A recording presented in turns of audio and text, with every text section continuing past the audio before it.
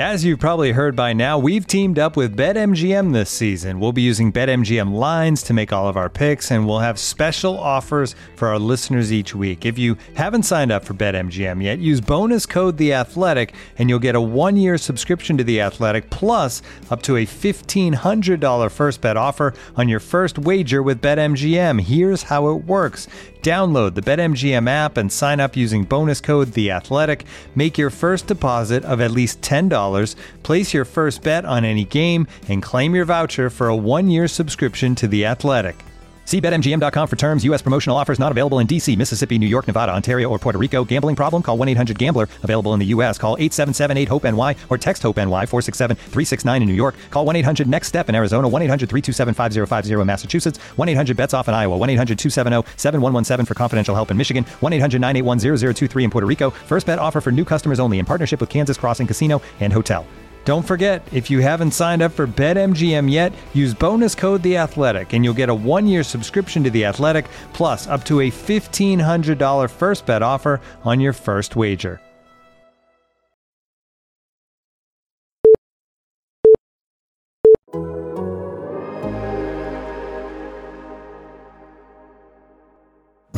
Your mother, it's time for another episode of Birds with Friends. Just a trio of feathery brethren weathering any season to see the Eagles eating teams like Scrammy's top with cheese. It's Philadelphia, Bo, Sheila, and Zach kicking it cooler than 3 penguins till Zach runs off with his valet keys. He's a real nuanced goose. Pull up a branch, get loose. It's time for some juice on some Birds with Friends. The early bird gets the worm, but prefers getting turned like a turn on some Birds with Friends. Bo, Sheila, and Zach coming at you with stats and things flapping their wings on Birds with Friends.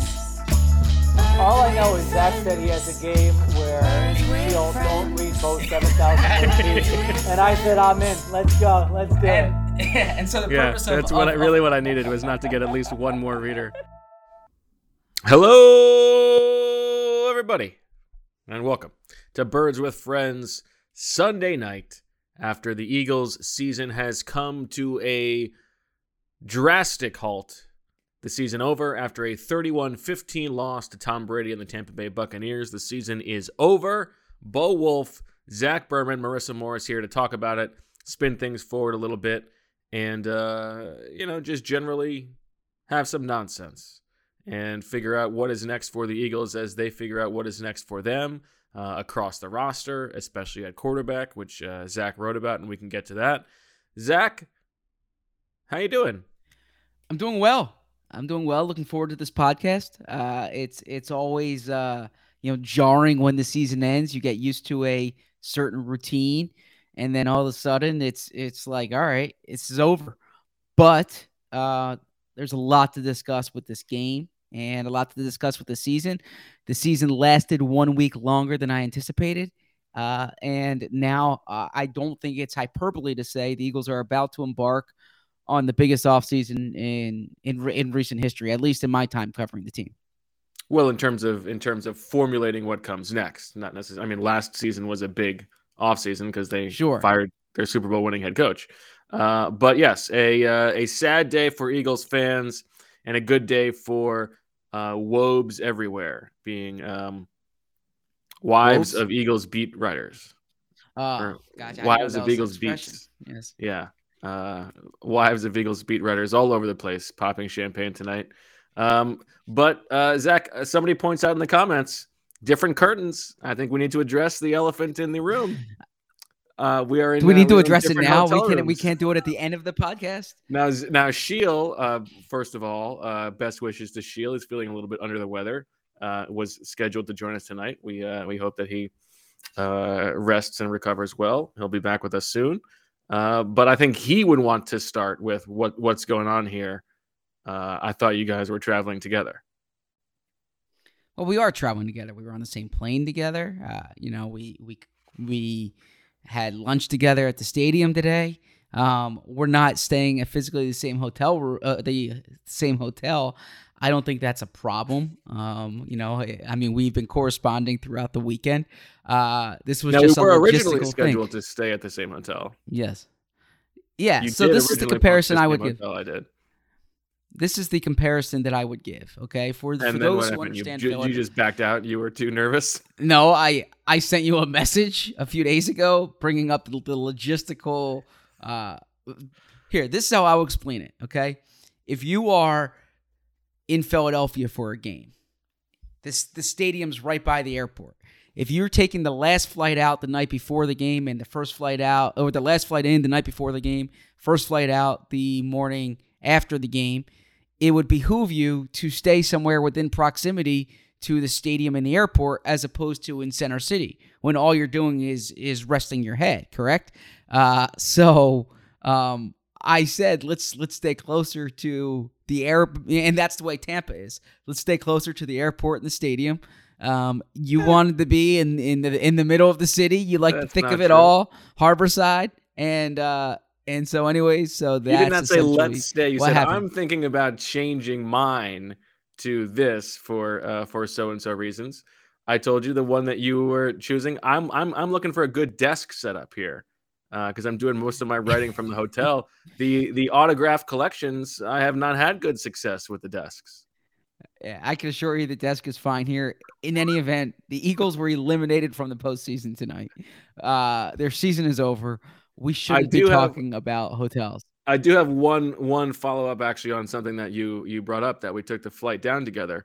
Now I have never traveled with a celebrity myself as part of an entourage, but I would imagine it felt like it did getting to board the plane with you. Now, you were nice enough boarding in Zone 4 to bring me and John McMullen along with you. We were Zone 6. He said, come on with me. A real flex of a move. And as you get checked, the gate agent goes, "Young Zach, how you doing? We're going to get a win." He's just popping so hard for seeing Zach Berman come to his gate, get on his plane. It was like you were Vinny Chase.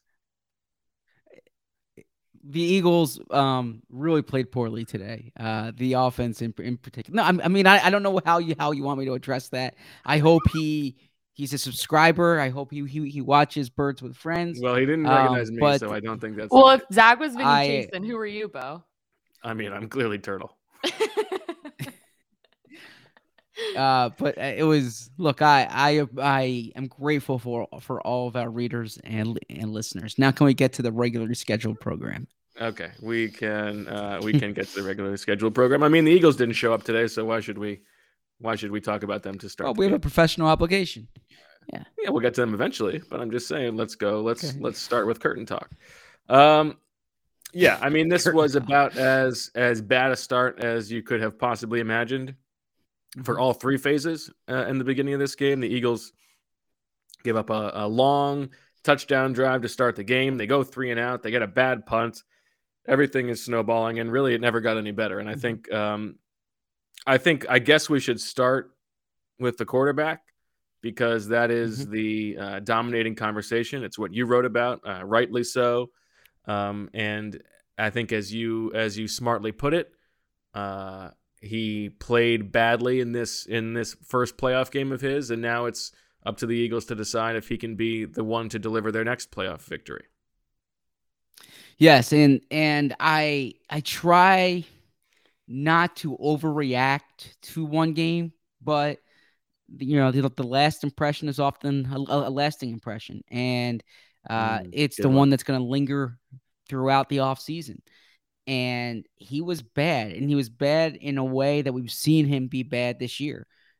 Ineffective throwing the ball, whether it was late on throws or I hesitate to say not seeing guys who are open because as we've discussed, we don't always know all that goes into it. But clearly when they had 10 plays on their first 3 drives, they did not get into the red zone or score a point until the fourth quarter. It was bad, and they had opportunities. There were opportunities there, and so it was a poor performance in an inconsistent season. I do think, objectively speaking, he has exceeded or reached reasonable expectations for this year. Right? He helped bring them to the postseason. He improved as the year went on. He's checked a lot of boxes. But the way that I frame it is that the Eagles are not knowing Eagles management. They're not satisfied with a quarterback who can get them to 9 wins or 10 wins. I mean, they want a quarterback who gives them a decided advantage in the postseason.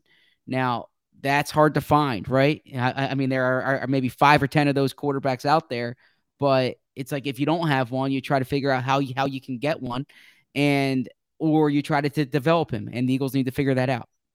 Well, and I think that this was an interesting case study in, the notion that running teams can't be successful in the playoffs, right?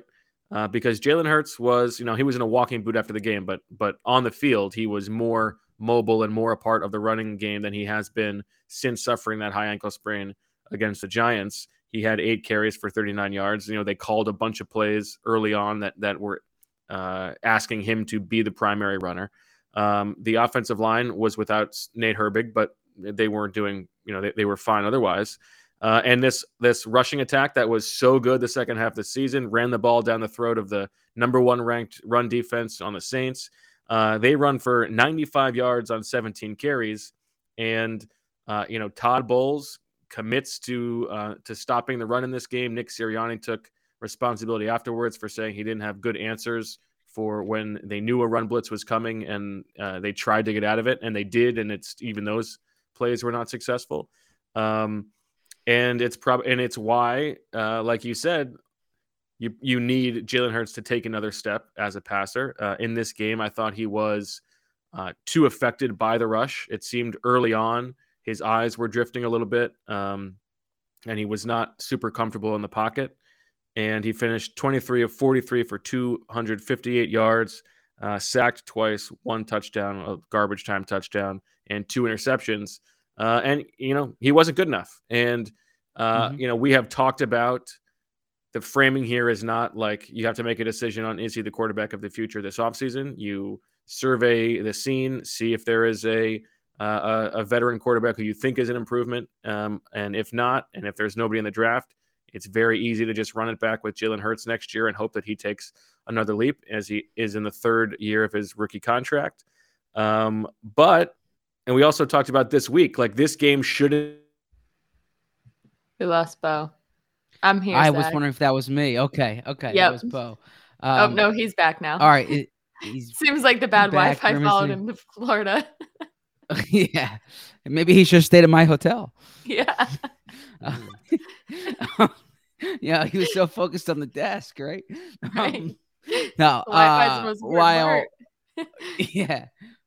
while Bo sorts that out, it is true. Tampa Bay tried to force Hurts to beat them, and I do think that there were so many things Hurts could have done better. And Sirianni, look, I'm not letting Sirianni off the hook too, because he's the play caller, he's the head coach. But when the run, they need to figure out ways to manufacture touches for Devontae Smith. And I made the joke on Twitter, but it has some validity to it.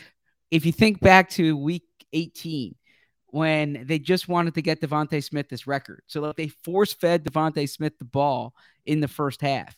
Or I'm sorry, in the first quarter. He had 4 first-quarter targets, 3 catches, I think 61 yards that game, right? Treat this game like you're trying to get Devontae Smith a record, right? Force feed him the ball. There's no reason why there should be 12 pass attempts without Devontae Smith getting a target. So that befuddled me as it was occurring. And I thought on 3rd downs, they need more inspiring plays on 3rd downs. So do we have Bo back? Because I can keep rambling here. Can you hear me? Yes, yeah, we can. have Bo. Yep. I don't know how long it'll last, but I was speaking about the lack of targets for Devontae Smith. I heard most of what you were saying. Oh, okay, yeah. So I think that if you're gonna say the game plan starts with 6 and 88, then it can't. It needs to involve 6.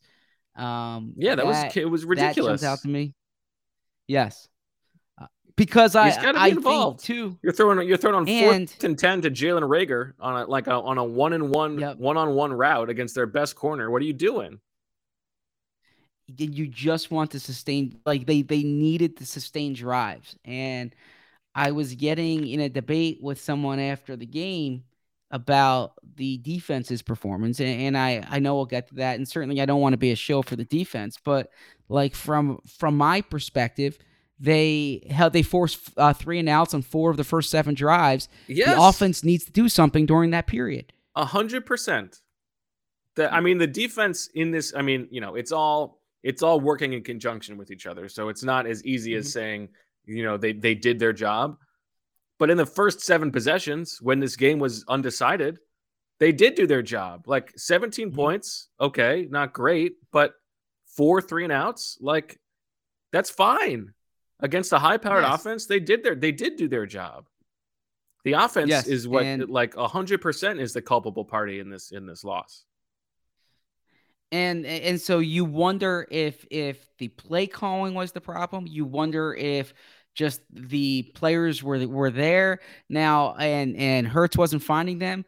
Marissa and our viewers and listeners can help me out here, because I did not watch the broadcast, but from my understanding, Troy Aikman was really getting on Hurts, basically saying like Devontae Smith has one-on-one coverage. I think the quote that I saw going around on social media was that if Michael Irvin had that coverage, Irvin would have 10 targets. And then I also think that he was saying how Hurts was late identifying the guys he was throwing to. These are all issues we've talked about this year, right? And so the Michael Irvin thing we've talked about. No, but being late on it, on getting the ball to your top guys, on what he's seeing, and I don't want to. I was gonna say Monday morning quarterbacking. It's Sunday night quarterbacking. I don't want to be one of these guys who says that guy looks open, throw him the ball, because I understand there's so many dynamics involved. But over the course of a game, if your first 3 drives are 10 plays, the only first down is from a penalty, that's a problem, right? If you're the Bucs had 17 points and the Eagles had 12 yards. Yes. If you're a 50% passer going into the fourth quarter, that's a problem. And I can go on down the list, but there was never a point in that game when I felt, all right, Jalen Hurts is going to win it for them here. No. Yeah, he backslid in this game. And I think you can theorize the reasons why. Is it because this was the best defense that he's played in a while? A defense that was like all in on game planning for him? Was it because he was affected by the ankle, or just I don't know, rusty, or he just had? Sometimes you're allowed to just have a bad game. Like that's fair. But I think, as you wrote, he had a bad game he picked a bad day to have a bad game. Yes. It's a good line. Well, thank you. And you can check out that story on The Athletic, and you can subscribe at theathletic.com/birdswithfriends, which will credit all 4 of us for being shield as well. You spoke about the defense that they were playing, and I looked this up. Hurts played 5 games this season against opponents that rank in the top half of the league in defensive DVOA, that being the Bucs twice, the Saints, the Panthers, and there's one other team. And the 49ers. Yes, that's what it was. In those 5 games, 82 of 153, so 53.6%.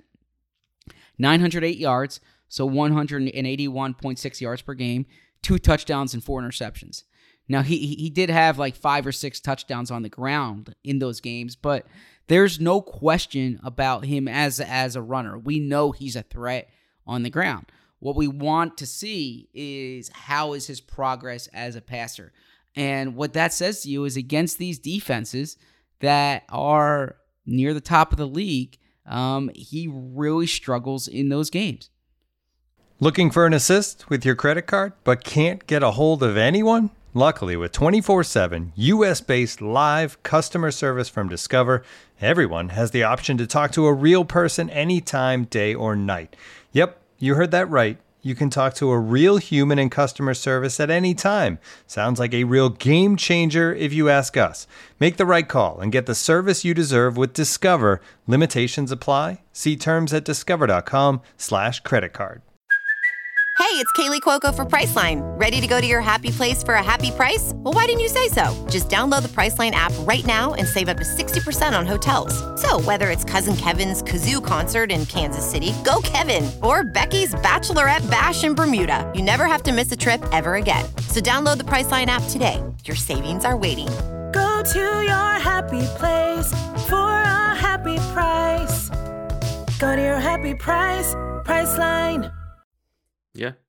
I mean, it's a lot of this is rehashing stuff. And we've talked about, like, it gets a little bit exhausting sometimes when, like, it's just people who have already staked out their position jumping on, okay, Jalen Hurts sucks. He can never be the guy. He's not a good passer. They have to get rid of him. He has a good game. And it's like Jalen Hurts is the future, although there's probably less of that. And it's less vocal, at least from where I see it. But I mean, this was the kind of game that would make you, if you are Howie Roseman, like, start to have a wandering eye, right? Like, can this guy ever be the guy who's going to be a plus for us, as you said, in the playoffs, as a passer?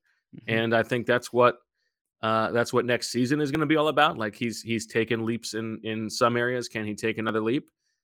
It's not a crazy thing to think could happen. He's still young. Very young. Players develop, especially at that position, over time. I think that's fine. But it's like this. He does need to be better than this. That's what, like, he was bad. He needs to be better. That's why the season is over. I mean, he's not. The whole team was not very good. But so you wrote that fantastic piece back in 2017. Of the Eagles going up from 12 to 2, right? To get Carson, but didn't work out like I thought it was going to. No, but the big takeaway of that piece was, and this doesn't take rocket science to figure out, but basically, like, you need to get one of these guys. You need to get one of these guys who are playing, and it's hard to do, right? It involves scouting, developing. You see what the Bills did with Josh Allen, and Josh Allen's first playoff game, by the way, was worse than Hurts' first playoff game. So the story's not done on any of these guys, but basically what you try to do is you try to get one of these players that's still standing in the end, and you need to be brutally honest. Do you have him? Do you not have him? And how do you get him? And it might be kicking the can down the road, but look, it's the same conversation that I promise you Washington's having right now. The New York Giants they're having right now. And Washington's got a different conversation. I mean, they know they don't have the guy. There's far more demand than there is supply. And that's kind of the issue in here. But we can save all the Hurts talk for another day. I'm curious from your perspective, what play jumped out at you as the most egregious tonight for Hurts? That's a good question.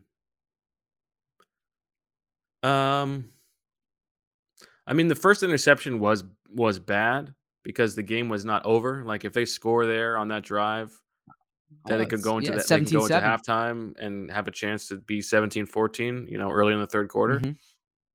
Mm-hmm. But he was like, that was a little bit more understandable because they were down 17-0. He was pressing a little bit. And they're just like, there weren't a lot of opportunities before it was already 14-0 for him to make. I mean, everybody's talking about the third down where it looked like he could have hit Quez Watkins. And I hate that we just say, like, this is a touchdown. Like, it's like an 80-yard, it'd be like 80 yards. Like, maybe he throws it and Quez catches it and gets tackled. Let's not just say touchdown. But I haven't seen the all 22 on that, so it's hard for me to say that he missed that guy. to me, it was less about individual plays and more about how frenetic he looked. He did not have the same poise in the pocket that he has been building up over the second half of the season. What's That's a good point. No, that I thought the first interception was bad because it's the type of thing if he either didn't see the safety or he said he was late making the throw, right? And in that situation they were on the 20 and they were on the 21, I believe. It was second down, and it was 2nd and 6. I might have my yardage wrong there, but it was second down. They're driving. It's really the first good drive they have all game, and you can't turn it over. You can't turn it over, and so I thought he was late on it, put it in harm's way, and Davante was open. So that's when that really jumped out to me. Okay. What did you think about the coaching, the game plan, the way that they came out on offense? I thought it was pretty underwhelming. It seemed like in the beginning of this game, it was very much. Tampa was prepared for it. Well, it seemed like very much the Bucs were. Excuse me, the Bucs were going like super, super fast on tempo, and the Eagles were taking their sweet time, like to a crazy degree. And it seemed like they were trying to slow the game down, limit the possessions in the game, in conjunction with the way they were playing on defense. And that's fine. It makes sense. You're the underdog. You want to invite variance and have there be fewer possessions. But it was like they were prioritizing that too much over just moving the ball. It felt like to me. Yeah, I mean, look, and you say I make a big deal about third downs. I agree. I make a big deal about third downs. But it comes down to it comes down to that. That first third down, Dallas Goedert said he made a mistake on that first third down. That would look like just a very vanilla read option. 32, yeah. And there was no good decision there. Like if he keeps it, he gets tackled, which he did. But if he pitched it, it would have got tackled too. It was well defended. Yeah. So that jumps out to me because you're in 2nd and 3. The first play of the game is a 7-yard run. You're in 2nd and 3 there. You should get a first down when you're in 2nd and 3, right? So what a better second down play and then a better third down play. Then the next drive, this is the one you're referring to when you said the pass to Reagor. They're in 3rd and 9. And in 3rd and 9, it's actually, no, it was a different one you were talking about with Reagor, but this is a short pass to Reagor, gets chewed out. Yeah. So they're forced to punt there. And then the next drive, Jalen gets hurt, or I'm sorry, gets sacked on 3rd down. So yeah, I mean, third downs, if you're going to play the way the Eagles play, you need to move the chains. Well, part of what was so frustrating about this game was, we were talking about, we wanted to see what this team could do against a good team. And they play a good team, and they were making the exact same mistakes they made in the first half of the season, like when they were playing those good teams. And it was this like these killer offensive penalties on like procedural stuff that they should have no business doing.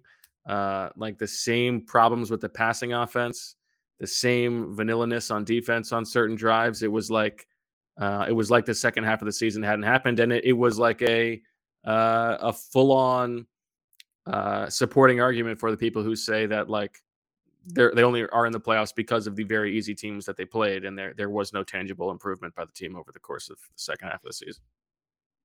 Yeah, no, I hear you there. I mean, I think that they beat the Saints decidedly, and no, I know the Saints are playing with Trevor Siemian that day, but that was a good defense, and they beat Denver on the road. All right, those are two wins that I say. All right, I thought this was a pro Trevor Siemian podcast. I believe you made me aware of that. Yes, true. But yeah, those are the two Those are the two games where I say, all right, I believe in what they're doing. And you can only play the teams that are on your schedule during the back half. But you are correct that they did revert into some of the mistakes they made early on. And look, the bottom line too is the reason why the Bucs are the 2 seed and then the defending champs is they're a better team, right? The reason they were 8.5-point favorites is because they were supposed to do this to the Eagles, right? They have the better roster. They have they're good on the line of scrimmage. They have the best quarterback to ever play football. So I don't know about just look that. at it overall. I mean, let's calm down with 7 that. Super Bowls is okay. All right. They have the advantage at quarterback. I think that's true. fair to say. So yeah, and we're probably shifting to the play that I thought ended the game too. But when you are playing those types of games, you can't get in your own way, right? So 17-0, and I didn't love the punt that they had, but they punted. The defense forces a 3-and-out. They're getting the ball back in really good field position. And Jalen Reagor, who was struggling throughout the day, muffs the Just punt. Unbelievable. Like, inexcusable in any situation, but right there, like that's the game. They could have had some juice, right? Yeah. You said the defense was making stops. I think the fumble was at the 48. It was that. So in that case, you're getting the ball back. And he had looked like he was struggling to catch punts earlier in the game. I mean, he always has. He's never fielded punts well, but go ahead. Yeah, I think Ted Gwynn wrote that too. That they need to figure out what they're doing here because he looked indecisive, and I get it, right? I get it. You got to give your Dave Fripp line. Oh yeah, well, yeah. So I think that probably deserves more context. This is why I don't like rattling tweets off in games because I feel like I need to do second, third, fourth. I kept asking Fipp last year, why aren't you having Reagor? And I still stand by the fact that they should have had Reagor out there last year because they needed juice. But basically, Fipp explained it as diplomatically as he could without throwing Reagor under the bus on any return that didn't really have a return opportunity. They just trusted that Ward could make a catch, make a decision, right? And like the first part of catching a punt is catching a punt, right? So what I said is I spent weeks asking Dave Fipp about this, and Fipp knew more than I did, and he was right. Now I still think going back to last year, they could have used more juice in the return game, and Reagor provides that. What I don't get is barely.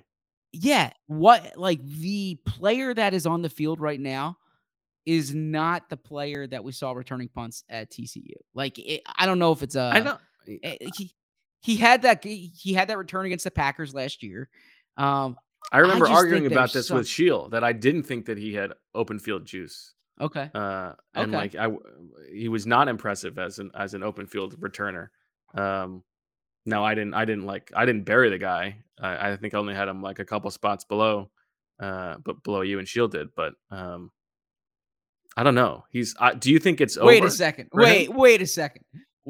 No, Shield was the highest on You had Reagor above me. I did? Yes. There can't be Bo revisionist history there. I was the lowest. Okay. I'm going to pull this up. Utah. Good for you. I'm sure Shield's going to have me clip off something from a previous pod. You slipped that in there. Shield was the highest.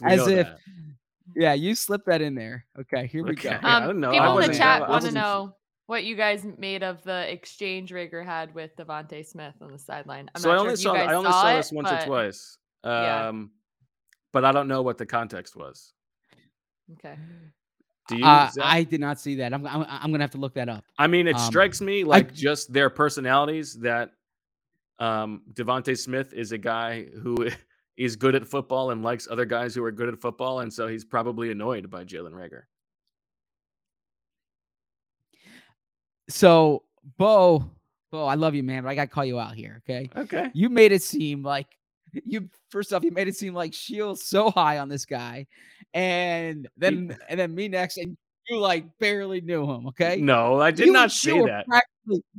You said you were the lowest on him. You and Shield were almost identical with him, okay? In our rankings of the top 10 for draft options, Shield had him 4th. You had him 5th. Okay? He was your 5th receiver. He was Shield's 4th. That's like interchangeable there. He was my 7th. Okay. Okay. Yeah. So I don't know how you go from give us the whole ranking. I can definitely do that. I got this list here. Okay. So this is you Jerry Jeudy accounting for all family business as you close out your year of victories on Birds with Friends. Jerry Jeudy. Bo had 1. I had 1. Shield had 1. CeeDee Lamb. Bo had 2. I had 2. Shield had 3. Henry Ruggs. Unfortunate here, but Bo had 3. I had 3. Shield had 2. Justin Jefferson. Bo had 4. I had 5. Shield had 6. Okay. So I was the highest on Justin Jefferson then. Okay. Yes. Yeah. Good That's work the there. one that matters. Jalen Reagor. Bo had 5. I had 7. Shield had 4. Laviska Shenault. Now this was my guy. Bo had 9. I had 4. Shield had 7. Okay, so you love Laviska Shenault. T. Higgins, who I also love. Bo had 8. I had 6. Shield had 8. KJ Hamler. Bo had 7.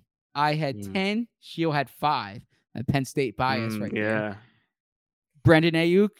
Bo had 6. I had 9. Shield had 9. And Denzel I was the Mims. highest on Ayuk.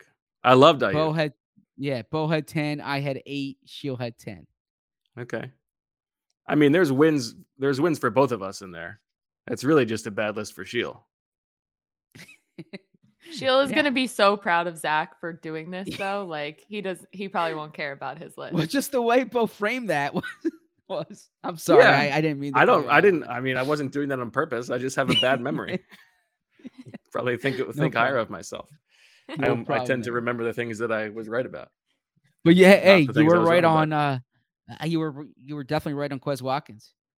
You called that one. You liked that one. And Quez is a player. Like you saw today. Quez gets open downfield.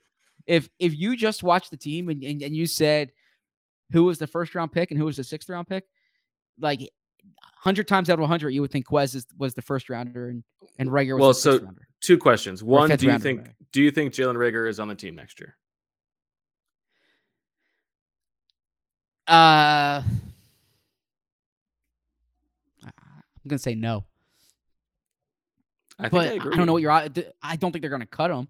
I think you try to do your trade. You trade your underachiever for their underachiever. I said the same thing about Andre Dillard though, and I was proved wrong there.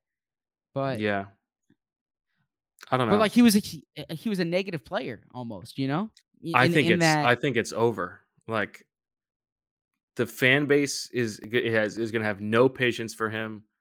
He's not even like JJ Arcega-Whiteside where he could be reliable in a role. Like he's out there muffing punts. Like he's out there loafing on routes, like not finishing things and like pouting and then like retweeting praise after the game. I don't know. It's like, it's just a tough situation.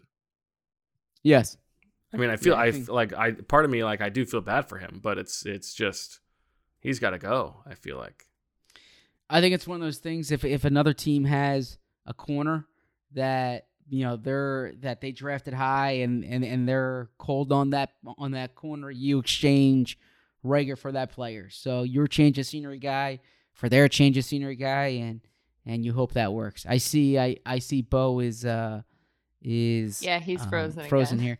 So I'll just give a little quick context on the Reagor punt. They had so they were going to put they would have considered putting Greg Ward back there after Reagor muffed it, not before, but after Reagor muffed it. But Ward had back spasms, so he was out for the game, and they didn't really have another punt returner there. They have other guys like Gainwell and Devontae Smith who are out there during drills sometimes, but really it's the 2 top guys are Reagor and Greg Ward. Jason Huntley, as we know, was inactive for the game. Can you see me and hear me? We can. Yeah. Oh, okay. We can. It's a good thing my you're other- downtown, Bo. Yeah. You know. That has nothing to do Zach's with on fire. what's going on here. I had a good desk. That's what I was looking for. It's also part of the Hurts conversation is like wasting Devontae Smith and even like a guy like Quez Watkins. Those guys are getting open. They need the ball, and if Jalen Hurts can't get them the ball, that's an important part of the calculation. Yes. Yeah, you're absolutely right. And I don't like the expression because it's kind of hackneyed at this point, but you want your quarterback being like the point guard back there. You know, he has to distribute. He has to get everyone their touches. And in particular, you have to feed your hot hand. And your hot hand should be Devontae, and it should be Dallas Goedert, and he can also make other guys better, right? Like you watch you know, I was watching that Chiefs game as we waited to come on. I don't know if Pringle's a good receiver or not, but Pringle's probably going to get paid this year because Patrick Mahomes makes him a better receiver, right? It's incumbent upon the quarterback to also lift up the wide receiver as opposed to the other way around.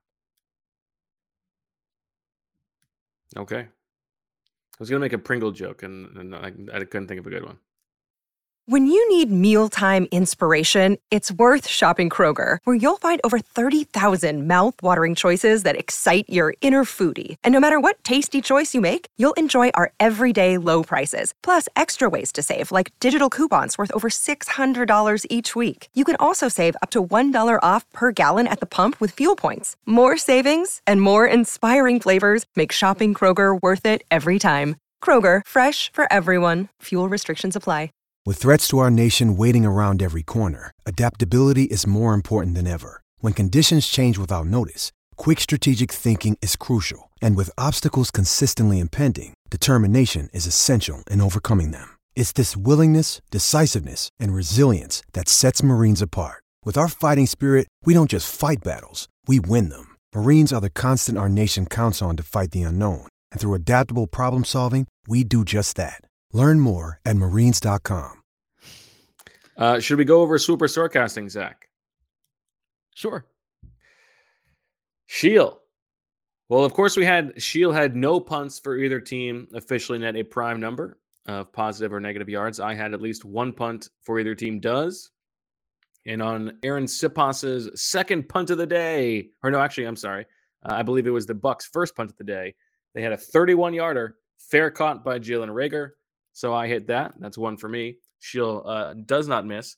I do not believe the ball ever hit the Bucs logo while in play. Am I correct on that, Marissa?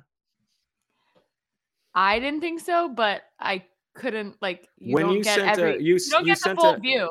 I could put Michael on it with the all 22. I didn't understand. You sent us something in Slack like you don't have to. God, the no freaking way was the Kerrigan sack.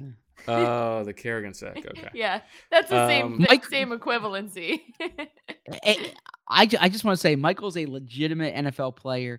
You don't need to have him going through all 22 to see if a ball hit. Hit the logo. It's his off season. He's got time. Yes, he's got a lot of time, and now I get to assign him tasks every day that I need help with because it's not my off season yet. I still got a lot of pods going on, so I can add that to his task list tomorrow. How's he doing on wedding prep, Marissa? Not great. He had a task this morning that he told me he accomplished, and he was so proud of himself. He had to email our travel woman that Bo recommended. Big fan. And of her. he's all day, I'm so productive, everything. And I go into our wedding email and I'm I don't see the email you sent. And he did not actually send the email. No. So yeah, not going great on Michael getting tasks done. I'm on Michael's side. Tomorrow. This is his first weekend off since August, right? Let him. Yeah, although it's hard for him to watch. He hates watching. He wants to be out there, classic football guy. But he did get to watch it with my cousin's little 4-month-old son today, so that was pretty cute. So it was a different football experience. Football Sunday, 4-month-old son, a concussion uncle. What? So asking to run the ball. Yeah, run the ball.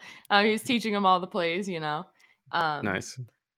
But So when he's watching on TV, is he watching the ball or is he watching the line of scrimmage? He's watching the offensive lineman 100%. Yeah. I want to know what he thought of Sua.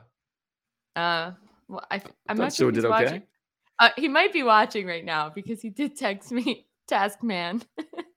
That's what he was calling himself, the Task Man. Yet he couldn't accomplish any of his tasks. So there's always tomorrow. But yeah, I'll let him know if he weighs in on. He did ask me who was in because he was like, "That's not Herbig." So he did spot it early, but I'm not sure his thoughts on it. So we should we should mention too. I'm sorry, I know we're in swooper discussion, but when we said Herbig's not out there, we should just reset this a bit. Okay. We'll get to it. Starting defense. We gotta close it out. Shield goes 0 for 3. He also had the winner of this. He goes 1 for 3. He had the winner of this item, has more turkeys left over at the end of the game than there are total turnovers. He had 10 turkeys left over, so he hits that 1 for Shield. I had hit my prime number punt. I had exactly one of the following two things happen. Jared Maiden is active, and the Eagles run at least 2 plays in which 2 offensive linemen pull. Hit that. Jared Maiden wasn't active. And then I did not hit the fewer points scored than turkeys spent on this bid. I had 4. Obviously, there were more points than that.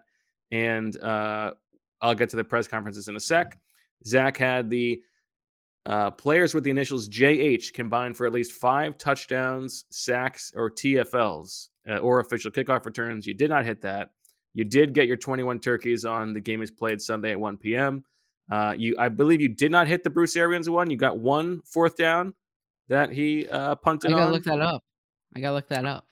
I think that might be the case. It's possible you hit this. In which case we would have tied. And then you did not get the turnover battle, explosive play battle, win the game. So I think I won, which is why I did not do anything crazy during the press conferences to get Nick Sirianni to say Bo or Zach. I think I won, in which case Zach is still the winner. If we tied, Zach is still the winner. So congratulations, Zach, on a Swooper Scorecasting victory. Thank you. You know, after my performance a year ago, I felt it was important to improve. And I think that's important to keep in mind with the subjects that we're discussing, is that you can always improve during the offseason if you're committed to doing so. Among the different games that you've won, which one are you most proudest of?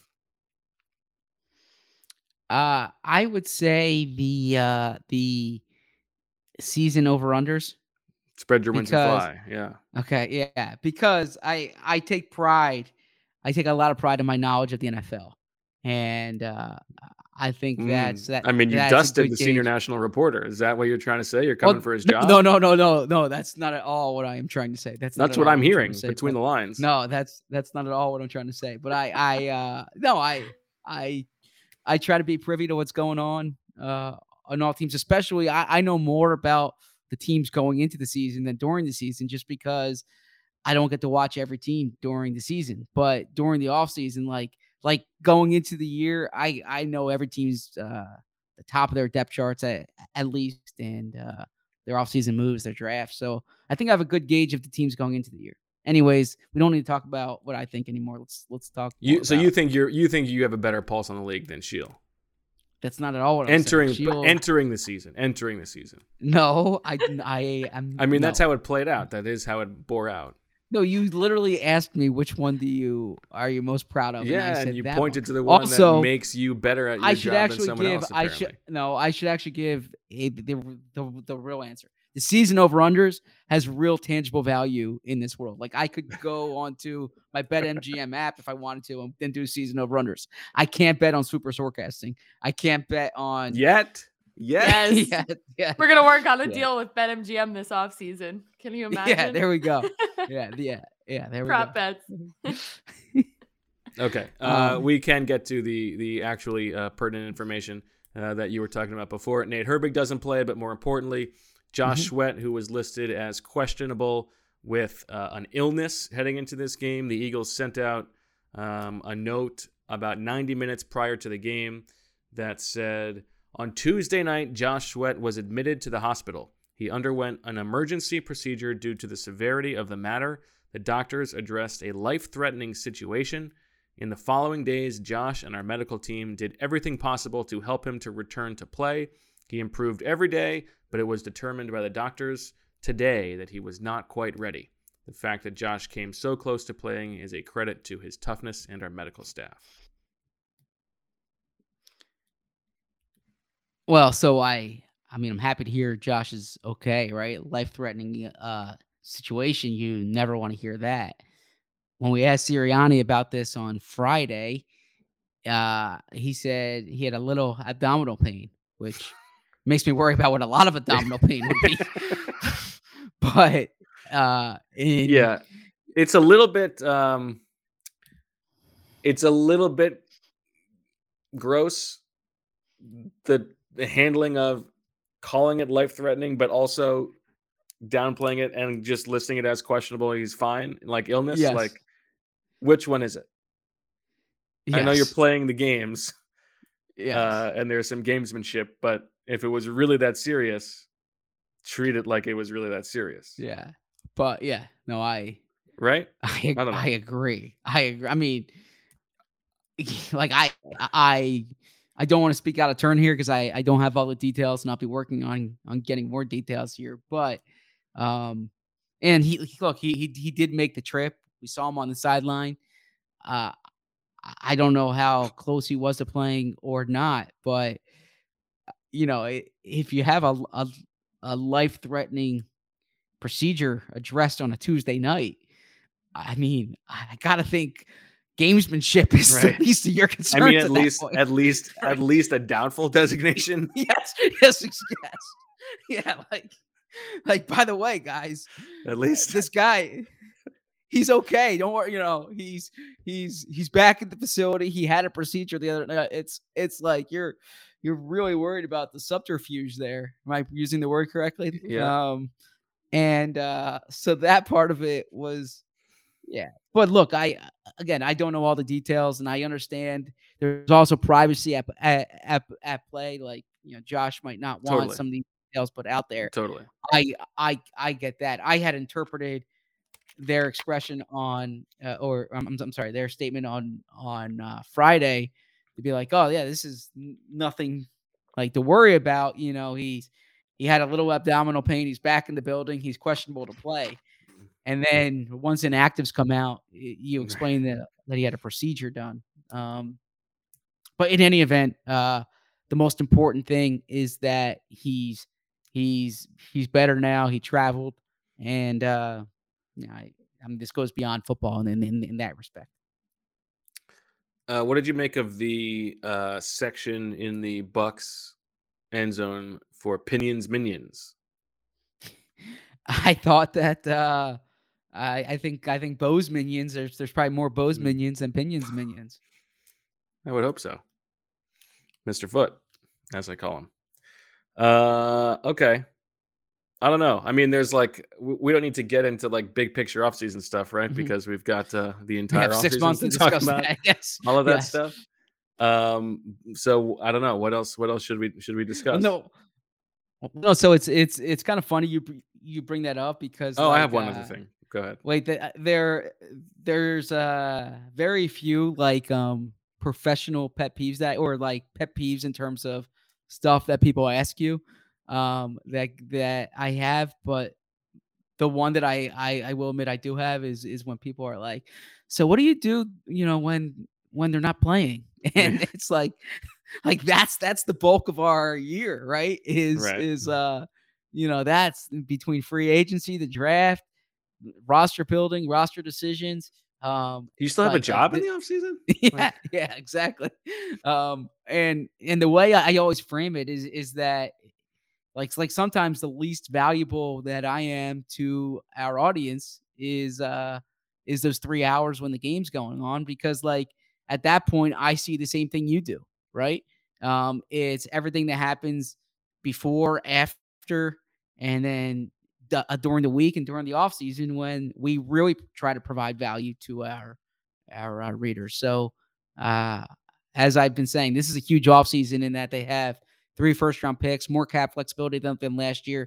Some major decisions, some all-time Eagles that could be facing big questions about their career, or the team has questions on them. Rodney McLeod, by the way, I know we always talk about Jason Kelce. Rodney McLeod's been here for a long time. He's been a good player. We don't know if he's going to be back. Derek Barnett has been here for 5 years, recovered the fumble on one of the biggest plays in franchise history. I really doubt he's going to be back. Brandon Brooks has been a really good player for this team. Brooks. I don't know if he's going to be back. So we can go on down the list. There are, Jalen Reagor, a lot of players here. Yeah. There are a lot of fascinating decisions that the Eagles have. Ryan Kerrigan had one of the all-time playoff performances in Eagles history. He might not be back. How about Shields' tweet? A big CTC day for him. Yeah. Yep. With everyone watching, right. A sack and a half. Yeah. He's 100% correct. Did you see the end of the Cowboys game, Zach? I saw it. I was in the press box writing, and I saw it on the TV, muted. So I feel like this made this not that bad of a day for Eagles fans. The way that the Cowboys lost that game. You think so? There was a lot of comments like that in the chat that said it was disappointing, but hey, at least the Cowboys. That was insane. They tried to run the ball. Yeah. It was crazy. And then they tried to blame the umpire, right? Yeah. That's part of the calculation you have to make, is that the umpire has to run up and spot the ball. Also, you need to give the ball to the umpire in that case. Don't leave it for him to go chase it down. They know the rules. Yeah. And that really Shanahan turtling too. Both teams deserve to lose that game, but I like Shanahan more than you seem to. He coaches like a wiener. He's the whole him and McVay are in game they're these revered offensive geniuses. They don't trust their offenses. They coach so scared, both of them. It's pathetic. All right, we'll save that for Super Bowl week, right? It is pathetic. But how about D'Amico? So many punts. How about D'Amico? D'Amico's so good looking. D'Amico Ryans needs to get job interviews this offseason. He's a good coach. As People Magazine for Sexiest Man of the Year. Does D'Amico realize this? He knows how good looking he is. I think I've told the story on the pod, but I will repeat it here again. That one of my funniest moments of 2021 was when we were having our meeting with our boss before the 49ers game.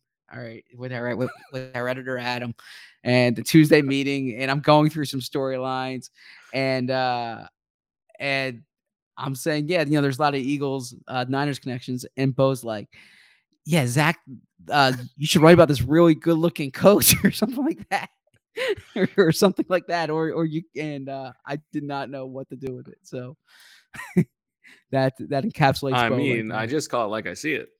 I think we all know what's going on. All right, this is way too much time spent talking about D'Amico's looks. He should be a head coach, though. There's probably maybe there's a correlation between Bill Belichick is a smoke show, and look what he's done. So what's ahead for the Eagles? We will speak this week we'll speak to a handful of players in the next 24 to 48 hours. We'll speak to Nick Sirianni and Howie Roseman this week. I don't anticipate that being Monday, but we will speak to them. And again, there's a lot of big decisions and big stories coming up for the Eagles. I'm trying to think. Who would you say is the last handsome coach to win a Super Bowl? Let's just think about it. Bruce Arians is getting up there. Belichick. Andy. I don't know. Maybe there's an inverse correlation. Mike Tomlin. Mike Tomlin's a good-looking dude. That's a good one. Dougie P. People say, that's interesting. He does have a great head of lettuce. Doug will appreciate you guys saying that. I think that's something Doug will. Yeah, I think Doug would actually appreciate this conversation. Yeah. You think Doug is going to bat for him being the most recent? I just think Doug would. He's listening. He's listening to the pod. He's going, me. Yeah. Yeah. Doug's sitting there preparing for one of his interviews. Like, what are you guys doing? Yeah. Me, yeah. Doug Peterson. I'm right here. Bo has taken this over. Anything else here? Do you think Doug? What was it like for you? People want to know in the chat if you think he's going to get a job. I think he will. Yeah, I mean, I've heard from some writers in some other markets right now that their teams are really impressed with Doug. I mean, we'll see, right? I don't know though how. Yeah, I'm curious the staff Doug will put together too. That's gonna be a big question. I'm really fascinated to see what kind of staff he would put together. Yeah. Does he just try to like bring the band back together, and you can pick his defensive coordinator, or does he have like a heavyweight staff lined up? You know, I read these. How shocked would you be if he got Schwartz back? I would not expect that. But you know, I see how like Dan Quinn, while he's been coordinating, you know, this really good defense in Dallas. I read these stories that he's put together this great staff for if and when he becomes a head coach. I'm curious if Doug's been doing that too. If Doug's been making the calls during the past few months, saying, you know, when I get a job, will you come be my DC? Will you? So, no, maybe he can get a Fangio or a Zimmer. I don't think he's gonna get a Zimmer, but so maybe a Patrick Graham. There you go. That's it. I like Patrick Graham. Did you know he went to Yale? And you love him. Of course, you love him. What was it like for you getting the chance to see Tom Brady in person again? It's pretty special. Like when you see the great ones. You know what? I am not. I don't like view him that way. The Super Bowl felt more like that. This game was like such a blowout, such a close game. There was not a lot of juice to it. It's not like the most athletically impressive performance, you know? Although it is interesting what you don't see on TV that you do get to see in person when Brady's on the field is the direct line of fluids being pumped into his body from the sideline that carry onto the field with him that he carries everywhere. You see how tuned in he is when he's on the side. I mean, you see what he's doing to prepare his body before, during the game.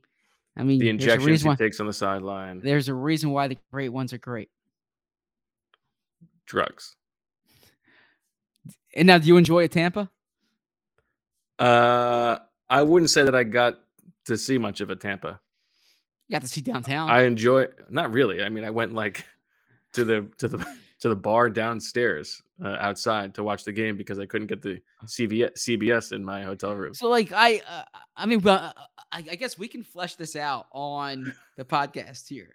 Why were you so insistent on staying downtown if you weren't leaving your hotel? I wasn't insistent on it. I booked it right away because I wanted to book a nicer Marriott because I was trusting that it would have a good desk situation. I had no idea where it was relative to the stadium. So you get a text the other night with someone explaining to you the proximity. Yeah, but that is work for me to have to change the hotel. I don't have time to do that. It seems. Who's got time for that? So to put this in perspective, okay. And you also didn't really say like we should change our hotels. It was more like, hey, listen, I'm thinking of changing my hotel. You're free to join if you want to, but I'm probably going to do this. I didn't want to put the burden on you. I gave a presenting argument for why, and for why we should be closer to the airport. and closer to the stadium. So how long was your commute Where to are the you stadium staying today? in an airport hangar? No, they have an airport hotel here that I wanted to get into. That was beyond our price range. But out of curiosity, it took you because I know Tampa fairly well. I've been here quite a bit for work. Where you're staying is about 15, 20 minutes from the airport, correct? And Yeah, that's fine. And about 15, 20 minutes to the stadium. Yeah, those Okay? are not like prohibitive time frames. No, so if it was so like half an hour, 40 minutes, okay. Wait, so I'm just saying. This comes out in the wash. So you drove from the airport to the hotel, 20 minutes, sitting in Tampa Bay Lightning traffic, probably. No traffic at all. Okay. Then you're there. Then you drive 20 minutes back toward the airport to go to the game.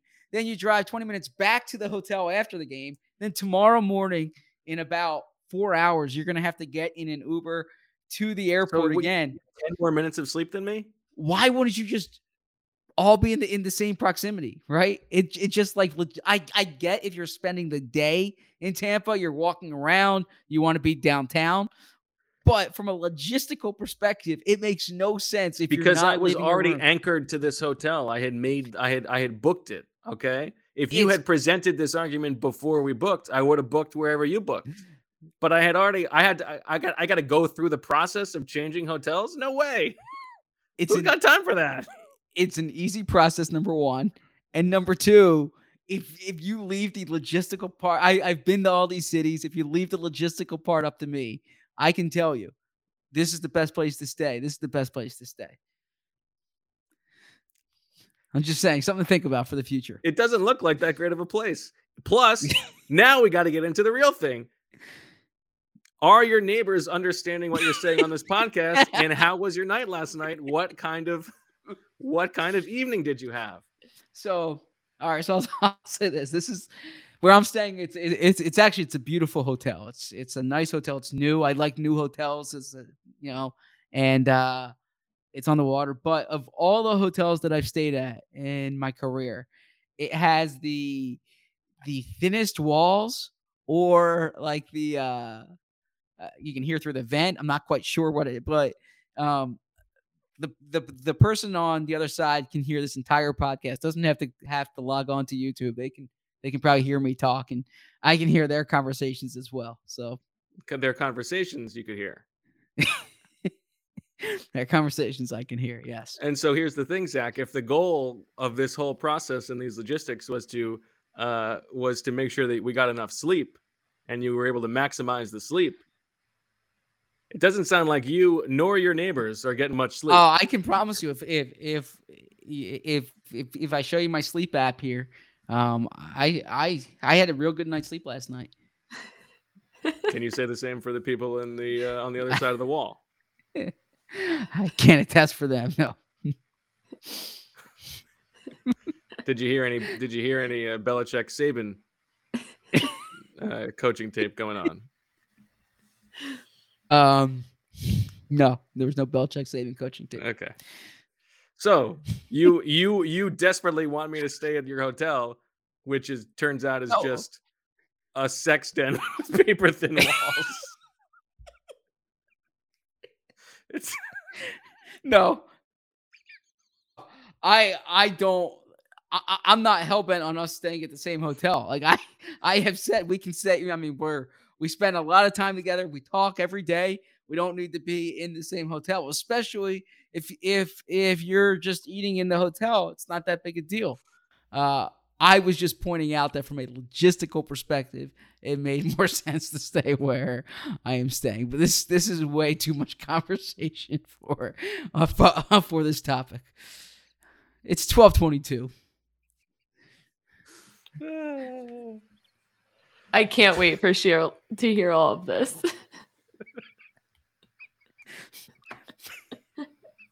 All right, I will close it out. So Eagles season is finished. They went 9-8. They made the postseason. This bordello is only 5 minutes from the airport. They lost 31-15, and we will be back on Tuesday night with senior national writer Sheil Kapadia. I certainly hope none of this conversation tonight affects either of our jobs. But we think. But I will say earnestly, thanks for hanging with us this whole season for these post game pods. We are our first post game pod game when we were in separate rooms in Atlanta. I'm sorry, well, always separate rooms, separate hotels when we were in Atlanta, and it ends in separate hotels in Tampa. And we'll see what happens come next season. But until then, we will have all your coverage throughout the offseason.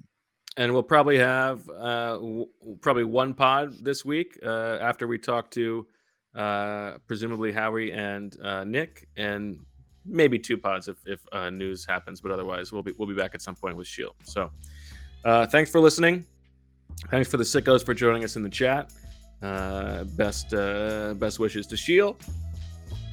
Sending our love to Elijah, and for everybody, and Zach, Marissa, and myself. Thanks for listening. Thanks for watching. We'll talk to you soon. And as always, we love you, but not in the way that the people next to Zach's room love each other. It's platonic.